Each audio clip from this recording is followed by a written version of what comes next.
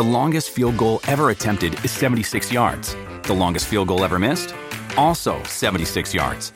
Why bring this up? Because knowing your limits matters, both when you're kicking a field goal and when you gamble. Betting more than you're comfortable with is like trying a 70-yard field goal. It probably won't go well. So set a limit when you gamble and stick to it. Want more helpful tips like this? Go to keepitfunohio.com for games, quizzes, and lots of ways to keep your gambling from getting out of hand. For over 50 years, a sign was hung in Fayetteville, West Virginia. It stated, "On Christmas Eve 1945, our home was set afire and 5 of our children, ages 5 through 14, kidnapped. The officials blamed defective wiring, although the lights were still burning after the fire started. The official report stated that the children had died in the fire. However, no bones were found in the residue, and there was no smell of burning flesh during or after the fire. What was the motive of the law officers involved? What did they have to gain for making us suffer all these years of injustice? Why did they lie, and why did they force us to accept those lies?" You're listening to the Mysterious Brews podcast, and tonight we bring you the case of the Sodder children.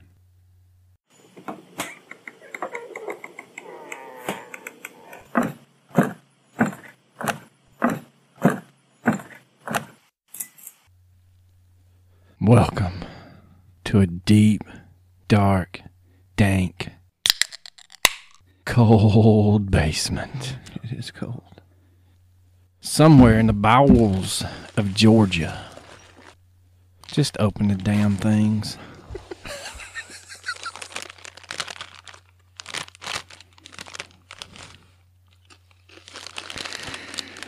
We're not drinking, we're eating. We bring you Lay's Potato Chips, now sponsor of Mysterious Brews. I'm hungry. I wish that was true. We have no sponsors. If you're a small business and you're one of our devout listeners, send us a plug. Yeah, we would love. We'll sponsor the fuck out of it. We will plug the hell out of you. Yes. We'll take free samples and tell them it's the best shit we've ever tried, even if it's Aunt Betty's butt cream. It'll be the best damn butt cream I've ever tried. It is pretty good. I mean, come on. Well, a little salve never hurt anyone. So how you been there, Slappy, besides being hungry? I've been good, man. It's close to Christmas holiday. I know it, man. I got 5 days and then we're done. That's why we're covering this. This might even come out after Christmas, but this is a Christmas special case. This has been recommended by several people, but we also had it on our docket. Yeah, numerous people suggested this, but it is just one crazy case.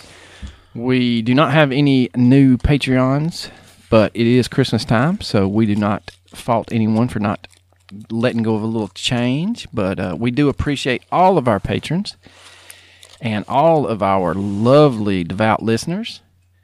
We thank you for recommending this podcast. We thank you for tuning in each week, and we hope as this episode releases that you have had a wonderful holiday season and you have been able to enjoy your family as much as possible, because we all know that there are certain family outings and holidays that you dread.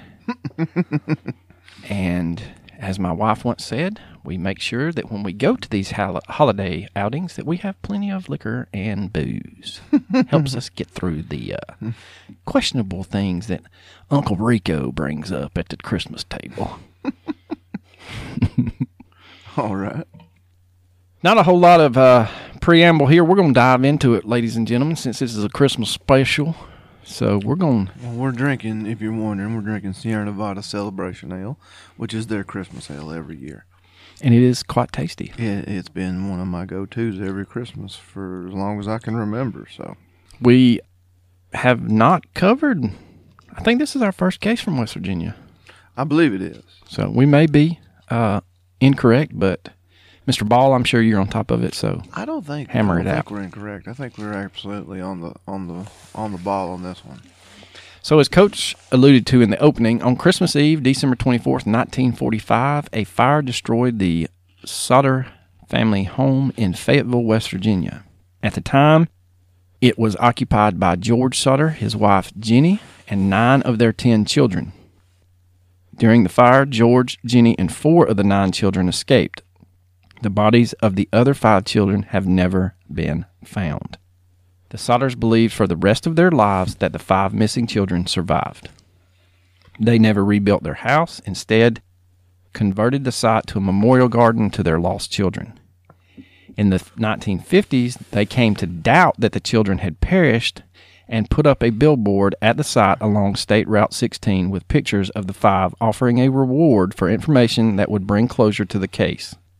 It remained up until shortly after Jenny Sauter's death in 1989.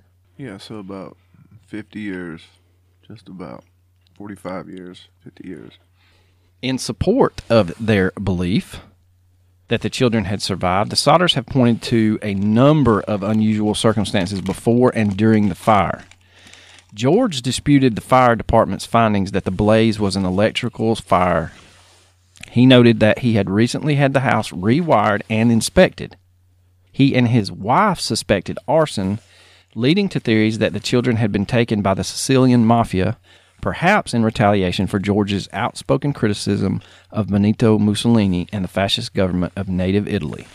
And my question is how the fuck would the fire department know if it was electrical, considering the fact that the fire department was located 2.5 miles away and did not arrive on site until 7 hours after they were notified that there was a fire?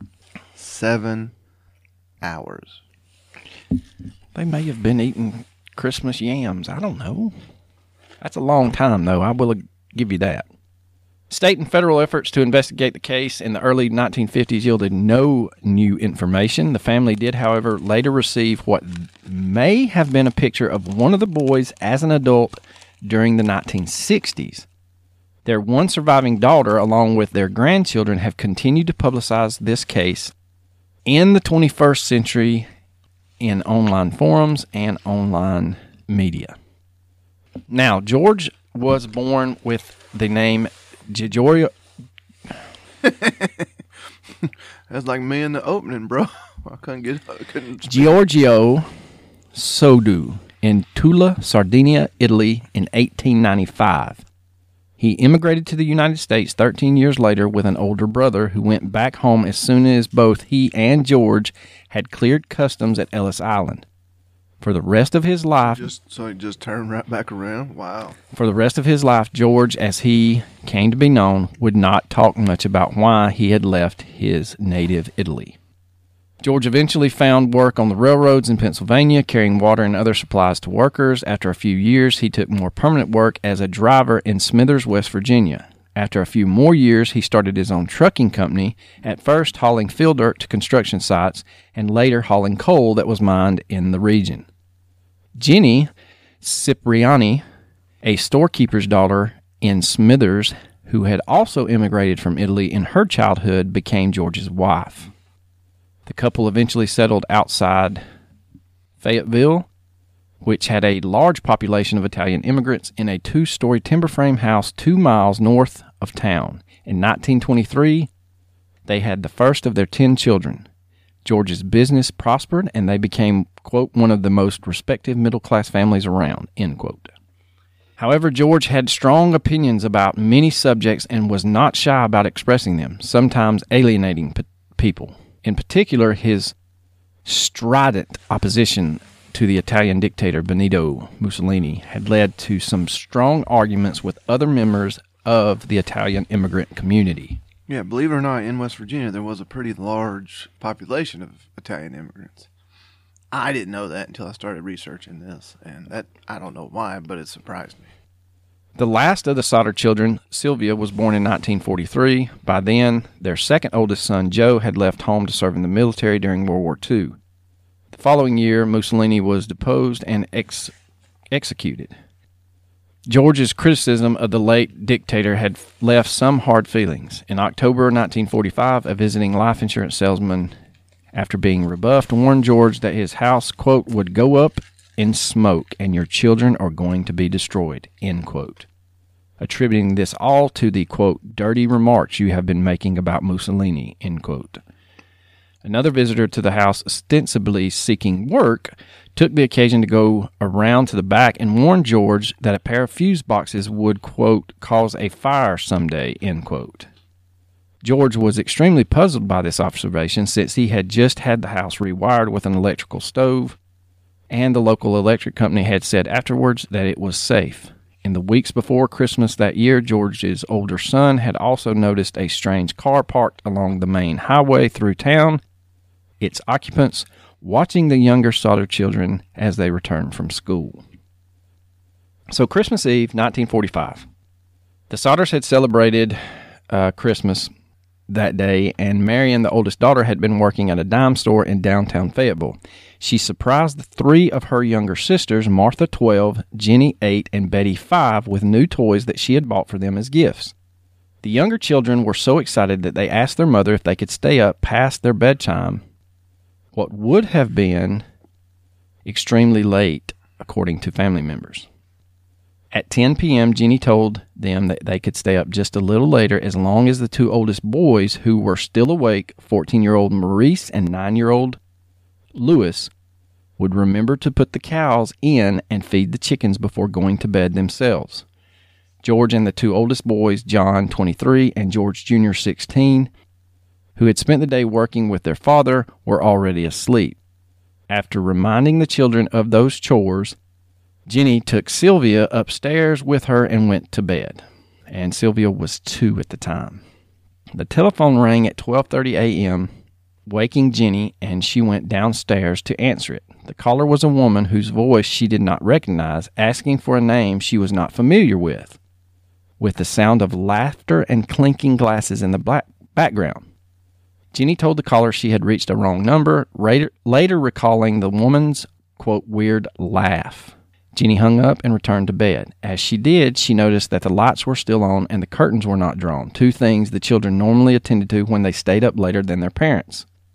Marion had fallen asleep on the living room couch, so Jenny assumed the other children who had stayed up later had gone back up to the attic where they slept. She closed the curtains, turned out the lights, and returned to bed. At approximately 1 a.m., Jenny was again awakened by a sound of an object hitting the house's roof with a loud bang, then a rolling noise. That was Santa Claus, just saying. Could have been. After hearing nothing further, she went back to sleep. After another half hour, she woke up again, this time smelling smoke. When she got up, she found that the room George used for his office was on fire around the telephone line and fuse box. Jenny woke him, and he in turn woke his older sons. Both Jenny and George and 4 of their children, Marion, Sylvia, John, and George Jr., escaped the house. They frantically yelled to the children upstairs but heard no response. They could not go up there as the stairway itself was already in flames. John said in his first police interview after the fire that he went up to the attic to alert his siblings sleeping there, though he later changed this story to say that he only called up there and did not actually see them. Efforts to find and rescue the children were unexpectedly complicated. The phone did not work, so Marion had to run to a neighbor's house to call the fire department. A driver on the nearby road had also seen the flames and called from a nearby tavern. They too were unsuccessful, either because they could not reach the operator or because the phones were turned out to have been broken. Either the neighbor or the passing motorist was eventually successful in reaching the fire department from another phone in the center of town. George, barefooted this time, climbed the wall and broke open an attic window, cutting his arm in the process. He and his sons intended to use a ladder to the attic to rescue the other children, but it was not in its usual spot, resting against the house, and could not be found anywhere nearby. It was gone. A water barrel that could have been used to extinguish the fire was frozen solid. George then tried to pull both of the trucks he used in his business to the house and use them to climb to the attic window, but neither of them would start despite having worked perfectly the previous day. Maybe someone been messing with them. Yes, well, it sounds like. Frustrated, the Sodders, who had escaped, had no choice but to watch the house burn down and collapse over the next 45 minutes. They assumed the other 5 children had perished in the blaze. The fire department, low on manpower due to the war and relying on individual firefighters to call each other, did not respond until later that morning. That, though they may have been short-staffed, they may have been counting on one another, but still, 7 hours is highly suspicious. Yes. Chief J.F. Morris said the next day that the already slow response was further hampered by his inability to drive the fire truck, requiring that he had to wait until someone who could drive was available. How does the chief not know how to drive the damn truck? That was what I was about to say. Even if you've never driven a car before in your entire life, I'm getting that fire truck there. It's only you're 2 miles. probably able to drive a car. Even you might not know the rules of the road. You might not know what a yield sign is. But if you can manage go button, brake button, I mean, you can probably drive a vehicle 2 miles. Yes. The firefighters, one of whom was a brother of Jenny's, could not do anything but watch the house burn. By 10 a.m., Morris told the Sodders that they had not found any bones, as might have been expected if the other children had been in the house as it burned. According to another account, they did find a few bone fragments and internal organs, but chose not to tell the family. It has also been noted by modern fire professionals that their search was cursory at best. Nevertheless, Chief Morris believed that the 5 children, unaccounted, had died in the fire, suggesting it had not been hot enough to burn their bodies completely. Suggesting that it had been. He's saying, yes, I'm sorry, it had been hot enough. Yeah. I apologize. But there's also a contested account about the bone fragments being found at that time. Well, if the bone fragments are going to be found. If it's hot enough to burn them completely, I don't think you're finding organs. But what I'm saying, no, I'm saying that the bone fragments are going to be found. What's contested is, are they found that night, or are they found when they, quote, look for them? When they come back and look for them. Now, not long after all of this, the starters, boy, I'm killing it today, boys. Man, you kill it every time, bro. You're going to be in the Podcast Hall of Fame. With my devil tongue. The Sodders began to rebuild their lives, but they also start to question all of the official findings that the fire department state. They wondered why, if it had been caused by an electrical problem, the family's Christmas lights had remained on throughout the fire's early stages when the power should have been out. Then, the Sodders find the ladder that had been missing from the side of the house on the night of the fire at the bottom of an embankment 75 feet away. A telephone repairman told the Sodders that the house's phone lines had not been burned through in the fire as they had initially thought, but it had been cut by someone who had been willing and able to climb 14 feet up the pole and reach 2 feet away from it to do so. Not an easy task, but not impossible. A man whom neighbors had seen stealing a block and tackle from the property around the time of the fire was identified and arrested. He admitted to the theft and claimed he had been the one who cut the phone line, thinking it was a power line, but denied having anything to do with the fire. However, no record identifying the suspect exists, and why he would have wanted to cut any line to the house while stealing a block and tackle has never been explained. Jenny said in 1968 that if he had cut the power line, she and her husband, along with their other 4 children, would never have been able to make it out of the house. Jenny also had trouble accepting Chief Morse's belief that all traces of the children's body had burned completely in the fire. Many of the household appliances had been found, still recognizable in the ash, along with fragments of the tin roof. She contrasted the results of the fire with a newspaper account of a similar house fire that she read about the same time that killed a family of 7. Skeletal remains of all victims were reported to have been found in that case. Jenny burned small piles of animal bones to see if they would completely be consumed by the flames. Yeah, she starts conducting her own experiments to find out the validity of this, and she's going to prove time and time again that it just wasn't hot enough. Right, and it goes even further. She's contacted by a local crematorium employee that states to her that human bones remain even after bodies are burned at 2,000 degrees Fahrenheit for 2 hours, far longer and hotter than the house fire could have been. House fire was approximately 45 minutes long, and there was nothing in that house that would have caused the temperature to rise that hot. The Sodders truck's failure to start was also considered. George believed they had been tampered with by perhaps the same man who had stole the block and tackle and cut the phone line. However, one of his son-in-laws told the Charleston Gazette-Mail in 2013 that he had come to believe that Sodder and his sons might have, in their haste to start the truck, flooded the engines. I don't buy that. He owns a trucking company. Well, I also, from what I read, was that the trucks were disabled. They weren't unable to start, which is different. Yeah. You turn the key and you it won't start. When it's disabled, you turn the key and there's nothing. There's no...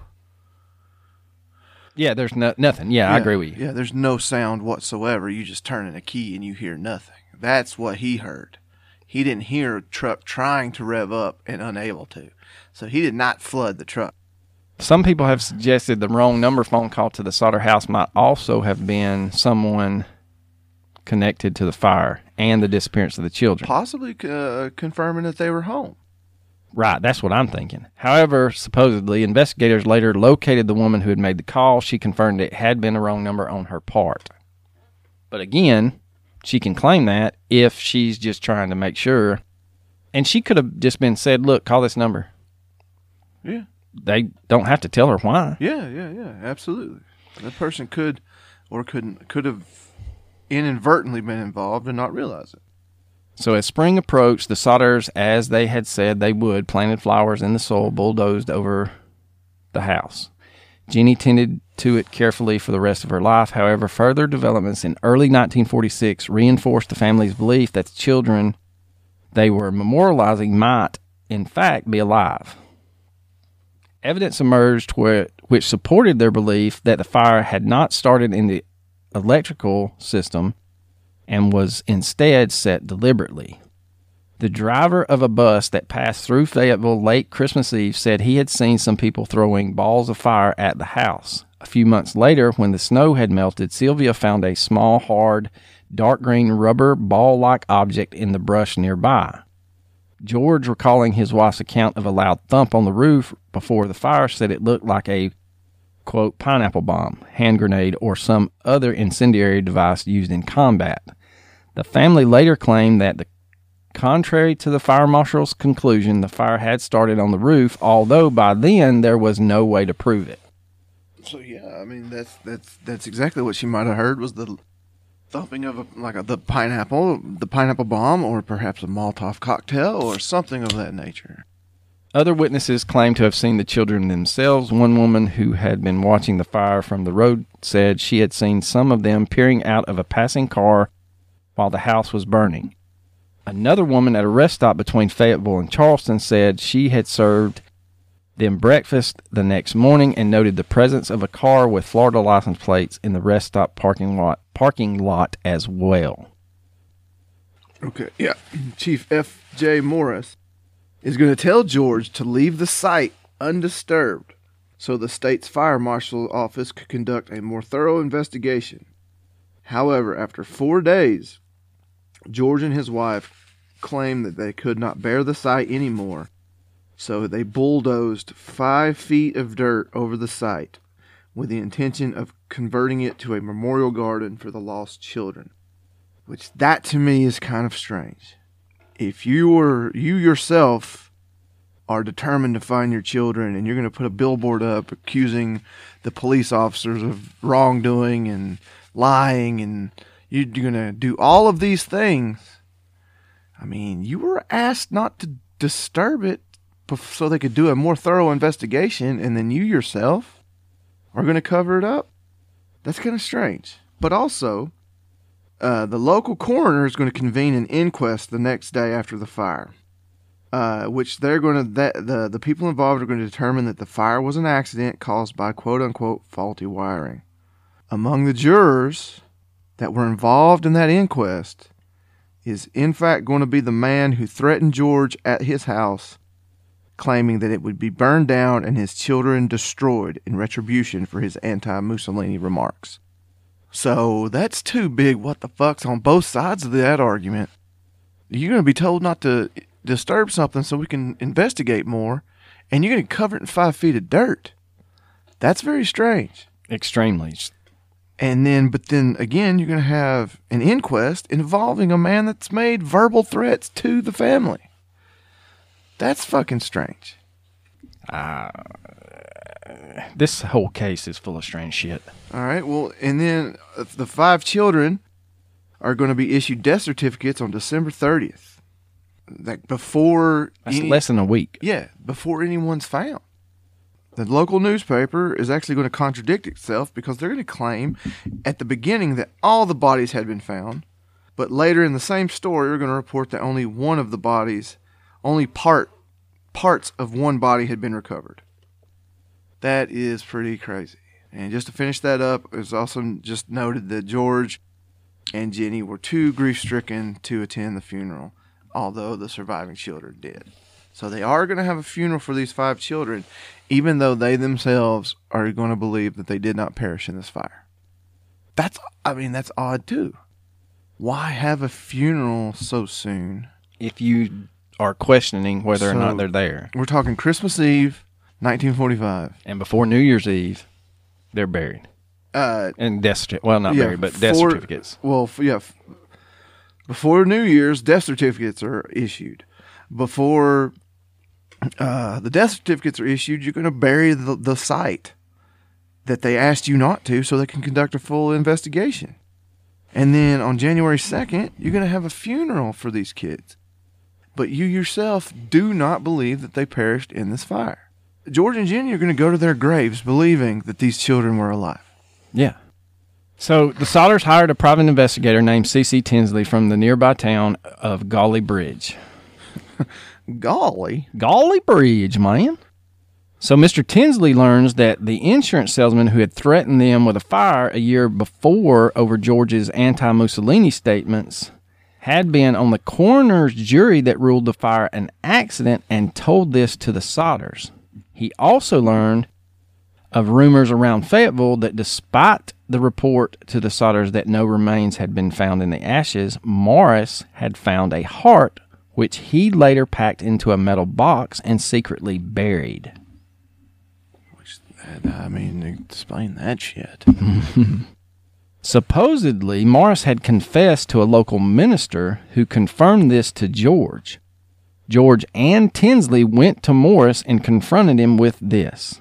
Morris agreed to show the two where he had buried this metal box, and they dug it up. They took what they found inside the box to a local funeral director. Guess what it was? It was not a human heart. It was a fresh beef liver that had never been exposed to fire.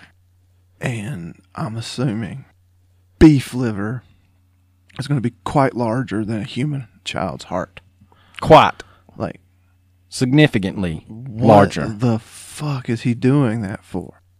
He's going to make some claim that he did it just to ease the worries of the parents. But what? How? How are you going to bury a big-ass beef liver, think it's going to make them feel better? What in the name of Sam Hill? Like, Well, he does later confess that the liver had indeed not come from the fire. He supposedly placed it there, like you said. Well, it was beef liver anyway. Well, so even if it did come from the fire, well, there was a cow in the house. Yeah. That would make And the only thing that was left was a liver. Yeah, everything else burned up. That'd make it even stranger if you ask me. He confessed it wasn't from the fire. Well, no shit. All right, so there's several oddities and questions that surround this case. One, there were no bones, no remains. Experts later told the Sodders the short fire never burned hot enough to completely destroy bone. Even some household items suffered damage but remained identifiable. Like we stated, the appliances could still be seen. A telephone repairman who came to fix the lines told the Sodders that the lines had been cut, not burned. Besides, electrical Christmas lights in the home had continued to shine even as the fire consumed the house. Would they have done so if the fire had been electrical in origin? I say not, young sir. It would be very odd for an electrical fire to break out and not at least short circuit everything in the house. I mean, I don't know if it would. I'm assuming it would do it in my house right now, much less a house built in the 40s. Yeah. I mean, how sophisticated could their electrical wiring be? So the block and tackle that was removed by the goofball would basically have been used to remove car engines. And he did plead guilty to taking that, but said he didn't see anything fire-related. He would admit, like we stated earlier, to cutting the wires to the house, believing them to be power lines. But to cut the phone lines, you got to use something to get 14 feet in the air. And then hang out off the pole to cut the wire with 2 feet hanging from the pole. The latter is another big question. Why was it found 75 feet away? I mean, and then the balls. Even if you are starting a house fire, like, why even care? Why do you care to get rid of it? What's the point? You know what I'm saying? Like, why even move it? Why not just start the fire and run? Right. Why take the time to move a ladder? And I can guarantee you in 45, it wasn't aluminum. Yeah. That son of a gun probably weighed a ton. No diggity. No doubt. Young Sylvia, 3 months after the fire, found what they thought was the remnants of a pineapple grenade. But the thump and the rolling, but she didn't hear an explosion. So that would lead sense to a failed Molotov cocktail more than a bomb. Now, a Charleston resident would report seeing the 4 youngest missing children with 4 Italian-speaking adults a week after the fire.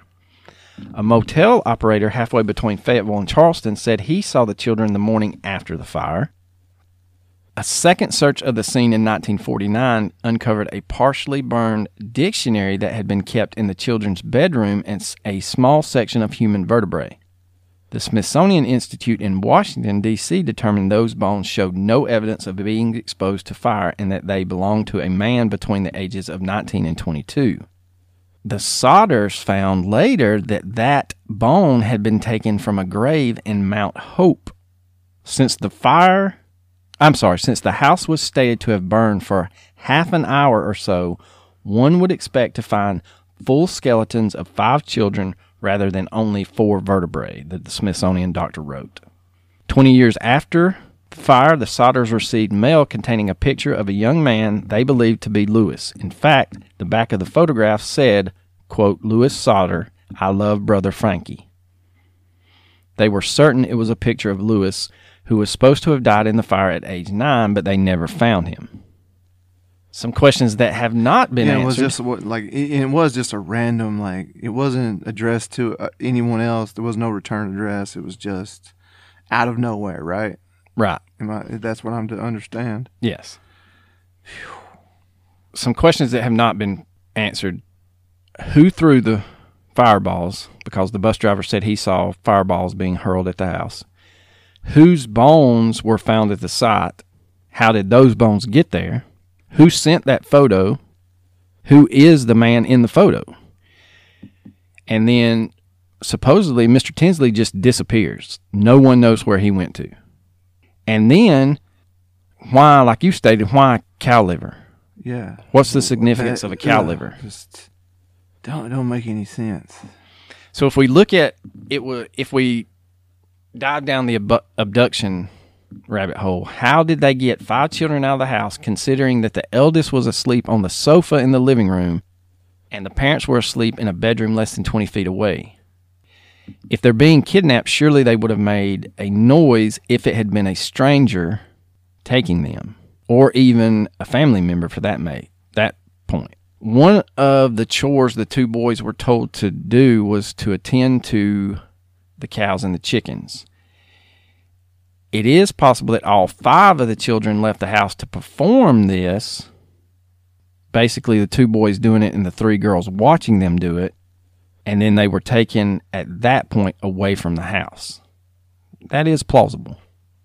So George did not wait for reports of sightings to come in. Sometimes he made them himself after seeing a girl in a magazine picture of a young ballet dancer in New York City who looked like one of his missing daughters, Betty. He drove all the way to this girl's school where he repeated demands to see the girl.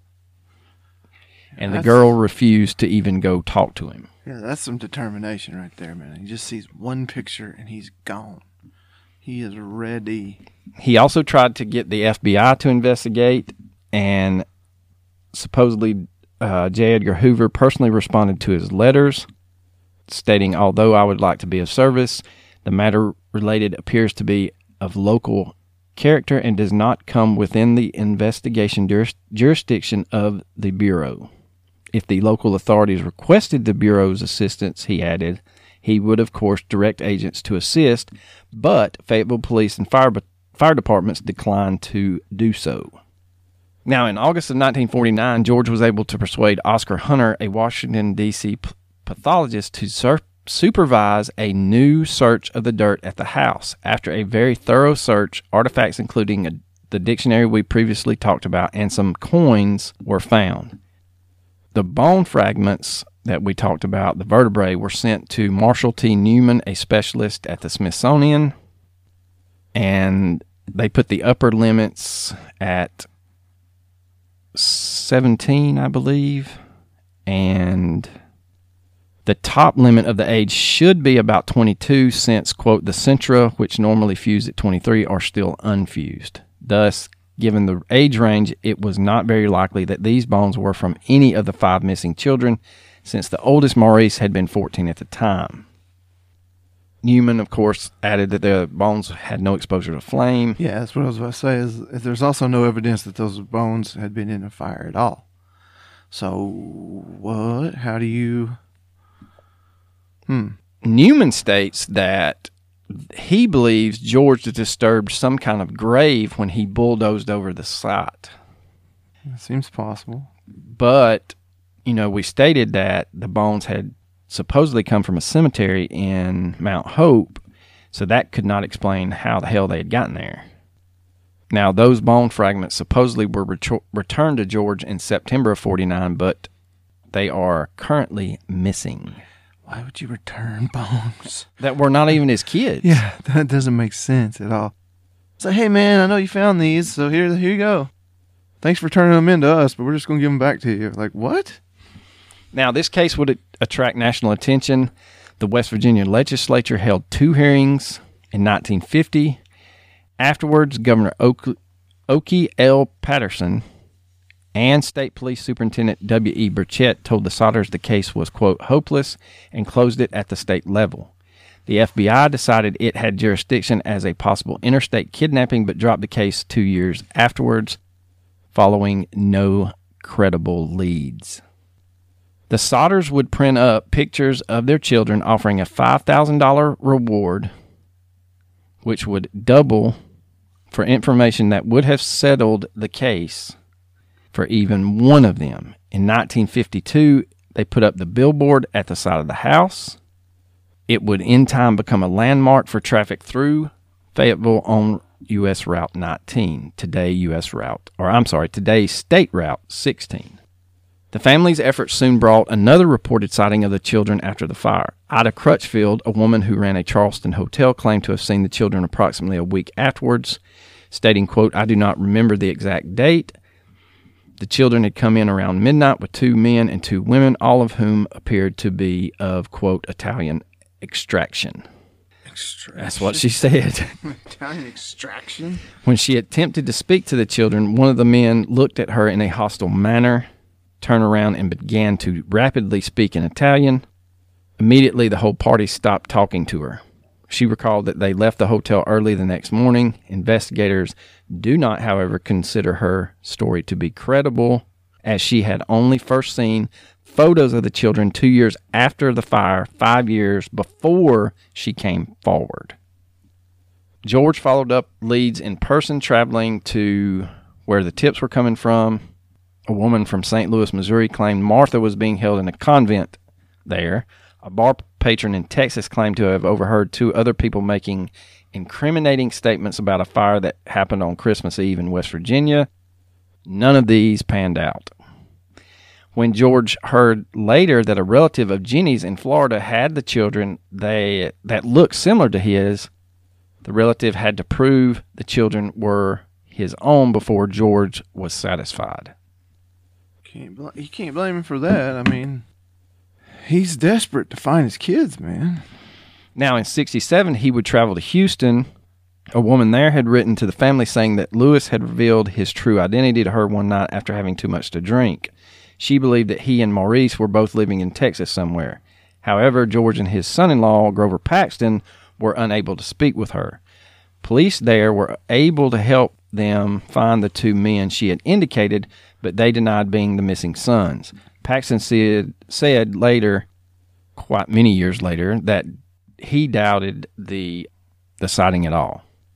Now, they would receive another letter in 1967 that they believed was the most credible evidence that at least Lewis was still alive. One day, Jenny found in the mail a letter addressed to her, postmarked in Central City, Kentucky, with no return address. This was the picture of the young man around 30, which resembled Lewis and had on the back the Lewis Soder, "I love Brother Frankie." Also said, "Little boys, A90132 or 35. What? Yeah, I don't understand that whole... What is that? What the hell does that mean? What could it represent? I couldn't find anything on that. Okay. It's too long to be a zip code or a postal code. Yeah, and there's an A in there, and there's the word "or" and 35.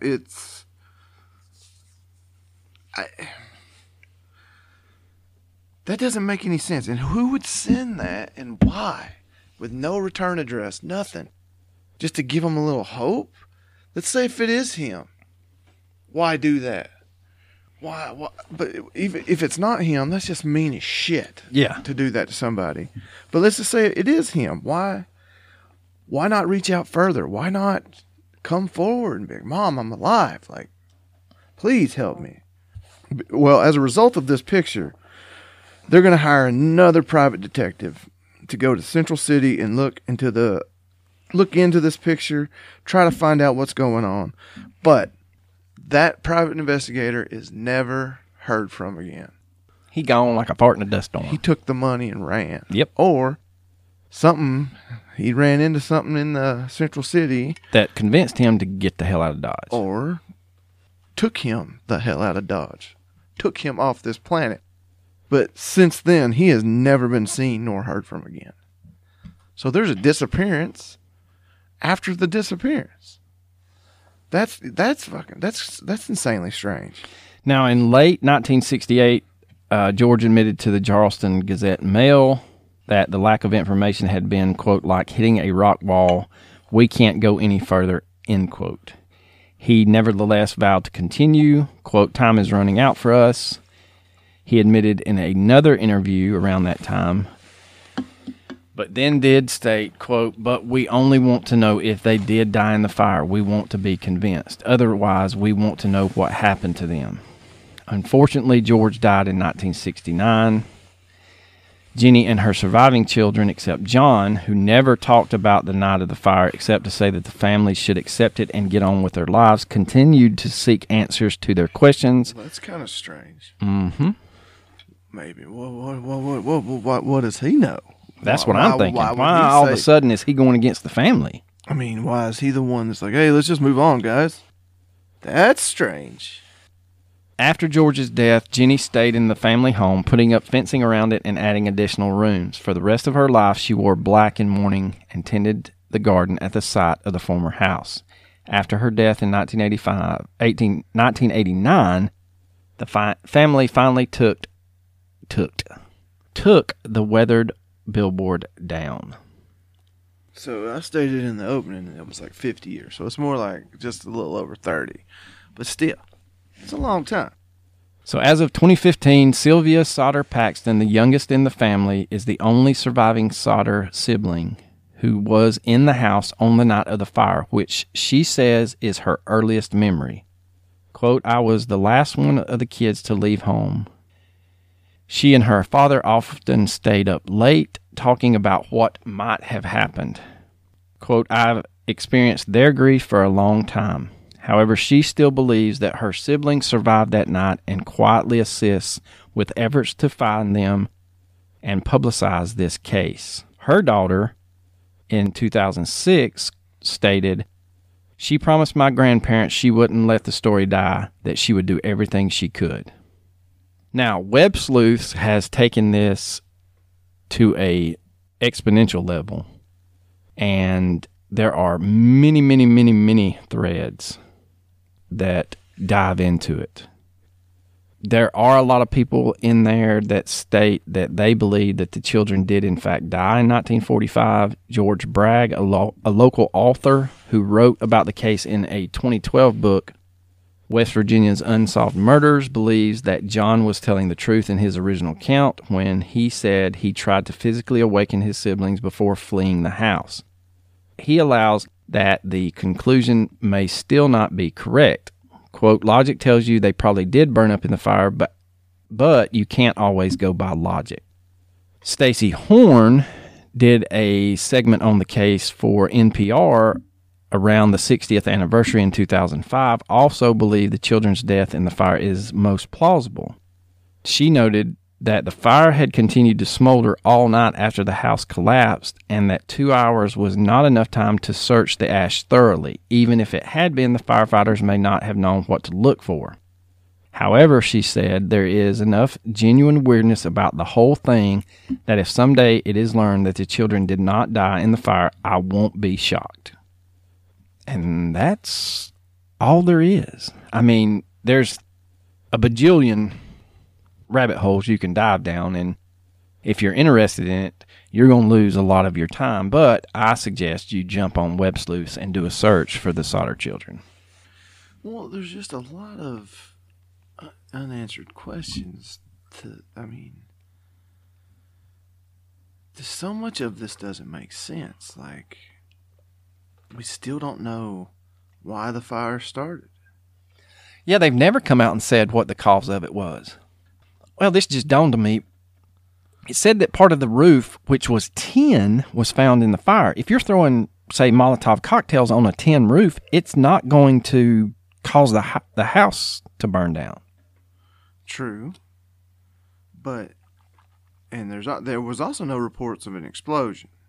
Right, which kind of rules out the pineapple grenade. Yeah, that does rule out the pineapple grenade. But I'm talking just, and how do you... There's no trace of these children found. None. No no teeth, no bones large enough to test. And I'm sure since the family's kept it alive all these years, that if anything was ever found, they could have done DNA sequencing on it to see if they were relatives of survivors. Mrs. Sodder's going to claim that she is going to find appliances from her kitchen intact in the rubble. Still identifiable, not melted, not charred. So how's there going to be a fire strong enough to incinerate 5 human bodies to the point where there is no physical evidence whatsoever left behind, yet you can identify an appliance? That makes no sense. I mean, we do have the sightings of the children. We do have the pictures. We do have. I mean, but who's going to want to kidnap them, and for what purpose? Well, on that avenue, they said that he had pissed off the wrong people in the Sicilian mob, and that this was their way of. I read somewhere not quote, but there was a quote in there that said that someone had made the statement along the lines of, "You have disgraced the mob, and we will take your children to make you suffer." Yeah, and like it was, there was questions that maybe it was extortion, that the mob took them for ransom, but there was never any ransom demands. And he said the salesman said that they were going to pay for his remarks about Mussolini. Mussolini's dead. Mussolini had died that April. Why still care about something someone said about Mussolini when Mussolini himself was dragged through the streets and hanged? Yeah, I didn't understand the whole Mussolini avenue either. I mean, this is an odd one. We say that weekly. This podcast? This is an odd one? No. But, I mean, I would love to hear other people's opinion on it. That's what I would love. Every time you listen to our episode, I would love to hear what you think happened. We've had some really good insight, really good comments on some of our cases. But they're always the same. It's like, well, your guess is as good as mine. Well, no shit. Nothing can be answered. This is a very, very strange mystery that has been a popular mystery for a long time, and we are certainly not going to be the ones to solve it. No. Unfortunately, unless you get a deathbed confession that they were kidnapped, this case won't be solved because there's just no evidence. Well, I mean, hell, at this point, there's no one for deathbed confessions. Yeah, everybody's dead. Everybody's dead. That ship has sailed, unless the youngest daughter and her children or the other grandchildren know something, but they're not willing to say. Other than that, we're not going to get an answer to this. No, unfortunately, you are correct, sir. But to me, when I look at that picture that claims to be him, claims to be Lewis, I just don't see it. I don't see it. No, but I mean. Yeah, it is much later in his life, but at the same time... But if I'm looking through it from the lens of a father... You would want to desperately trying to answer questions about his son being missing all these years or perhaps dead all these years, here's a good chance you can convince me real quick that that's him. Because that would give me hope beyond hope, that they're at least alive and well. I would like to know the reason why the picture was sent, especially if it was really not him. If it's not him, why send that picture? Are you just fucking with them, just trying to make them hurt? Yeah, that's a cruel all over ass. again. Yeah, definitely cruel shit. And if you are wondering where you can express your comments on this case, most everyone will do it on our Facebook page, because our other social media does not lend too well to expressing theories. I would love to do a poll, but again, we don't get that many responses, which is fine. But I just want to hear some opinions, because he's fresh out of ideas. I'm lost, man. It's such a sad thing, and losing 5 children at once. Yeah. Regardless if they died in the fire, or regardless if they were kidnapped, regardless of anything, they were gone. They lived the rest of their life without their children. Well, I think the biggest thing is they lived without knowing. You know, either A, they did perish and they could have some closure in the fact that they did perish, or I think the unknown is what really, especially the mom, she dressed in black the rest of her life. Yeah. And in our many attempts at doing a podcast, we've seen that before on several occasions, that the people that are left behind are just wanting the answer. they're at the point in their mourning that they're going to actually be relieved to know that they were dead. Yeah. Like, it would actually make them feel better, which is a strange thing to say, but truth be told, I mean, honestly. Yeah. Like, I don't have to worry that they were sex trafficked. I don't have to worry that they were sold into slavery.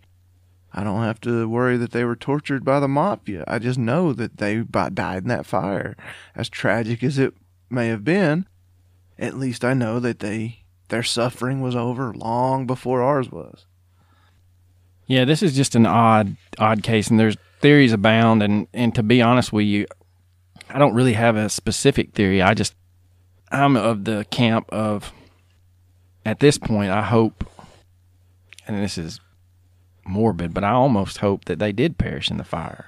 Well, I'm going to go opposite. I don't know. I don't really have a theory either. I believe that they did not perish in the fire. There would have been some evidence. Yeah, I mean, the lack of evidence speaks volumes. What happened to these children, I could not possibly tell you. I don't know if they were kidnapped. I don't know if they ran away. I don't know anything other than the fact that I believe that they did not perish in the fire. If they had, there would be something left behind. Yeah, because the fact that the appliances are still recognizable, I think, leads credence to that you would have found something. You're not going to find organs. People that keep saying, well, we found this organ, you're not going to find an organ. But you would have found bones. They definitely found the beef liver. Well, I don't think that was found there. I think Mr. Morris was a dumbass, and that doesn't make any sense either. I'm going to try to make the family feel better by putting a beef liver in a tin box and burying it. Beef liver in a lunch box and burying it. Like, what? At what point was that a good idea? Yeah, like, oh, I feel so much better that I found my son's heart in a box.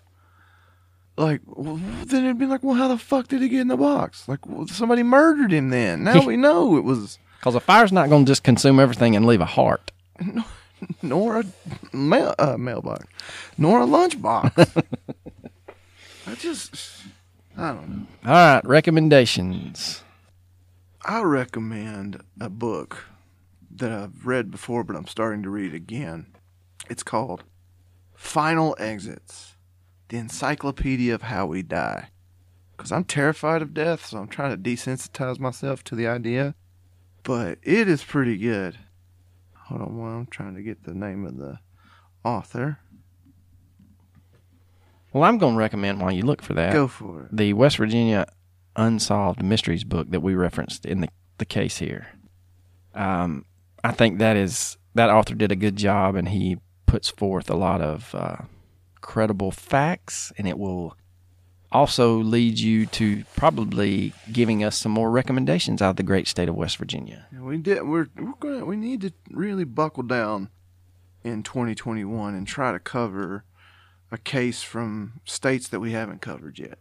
We have done a bunch from Canada. We've done a bunch from California. We've done a bunch from Texas. We've done a bunch from Georgia and North Carolina. We need to expand our horizons and look into some little known. Let's get into some Idaho. Let's get into some Montana, North Dakota. I think we did. Well, South Dakota was Arnold and Ruby. Yeah. Get into some Wisconsin, some Connecticut's. Let's try to get something from every state. The book Final Exits: The Illustrated Encyclopedia of How We Die is by an author named Michael Largo, and he also has another book I've read of his called Genius and Heroin. Yeah, and it's about basically how famous people died. Oh, heroin's there. Yeah, so it's like Kurt Cobain and Tennessee Williams choking on a freaking eye drop cap, all that stuff. Well, you got anything else there, Slappy? I'm just going to make sure I got the book name correct. Yep, Genius and Heroin. Michael Largo. Yep. Well, The Illustrated Catalog of Creativity, Obsession, and Reckless Abandon Through the Ages. Check them out. And deuces.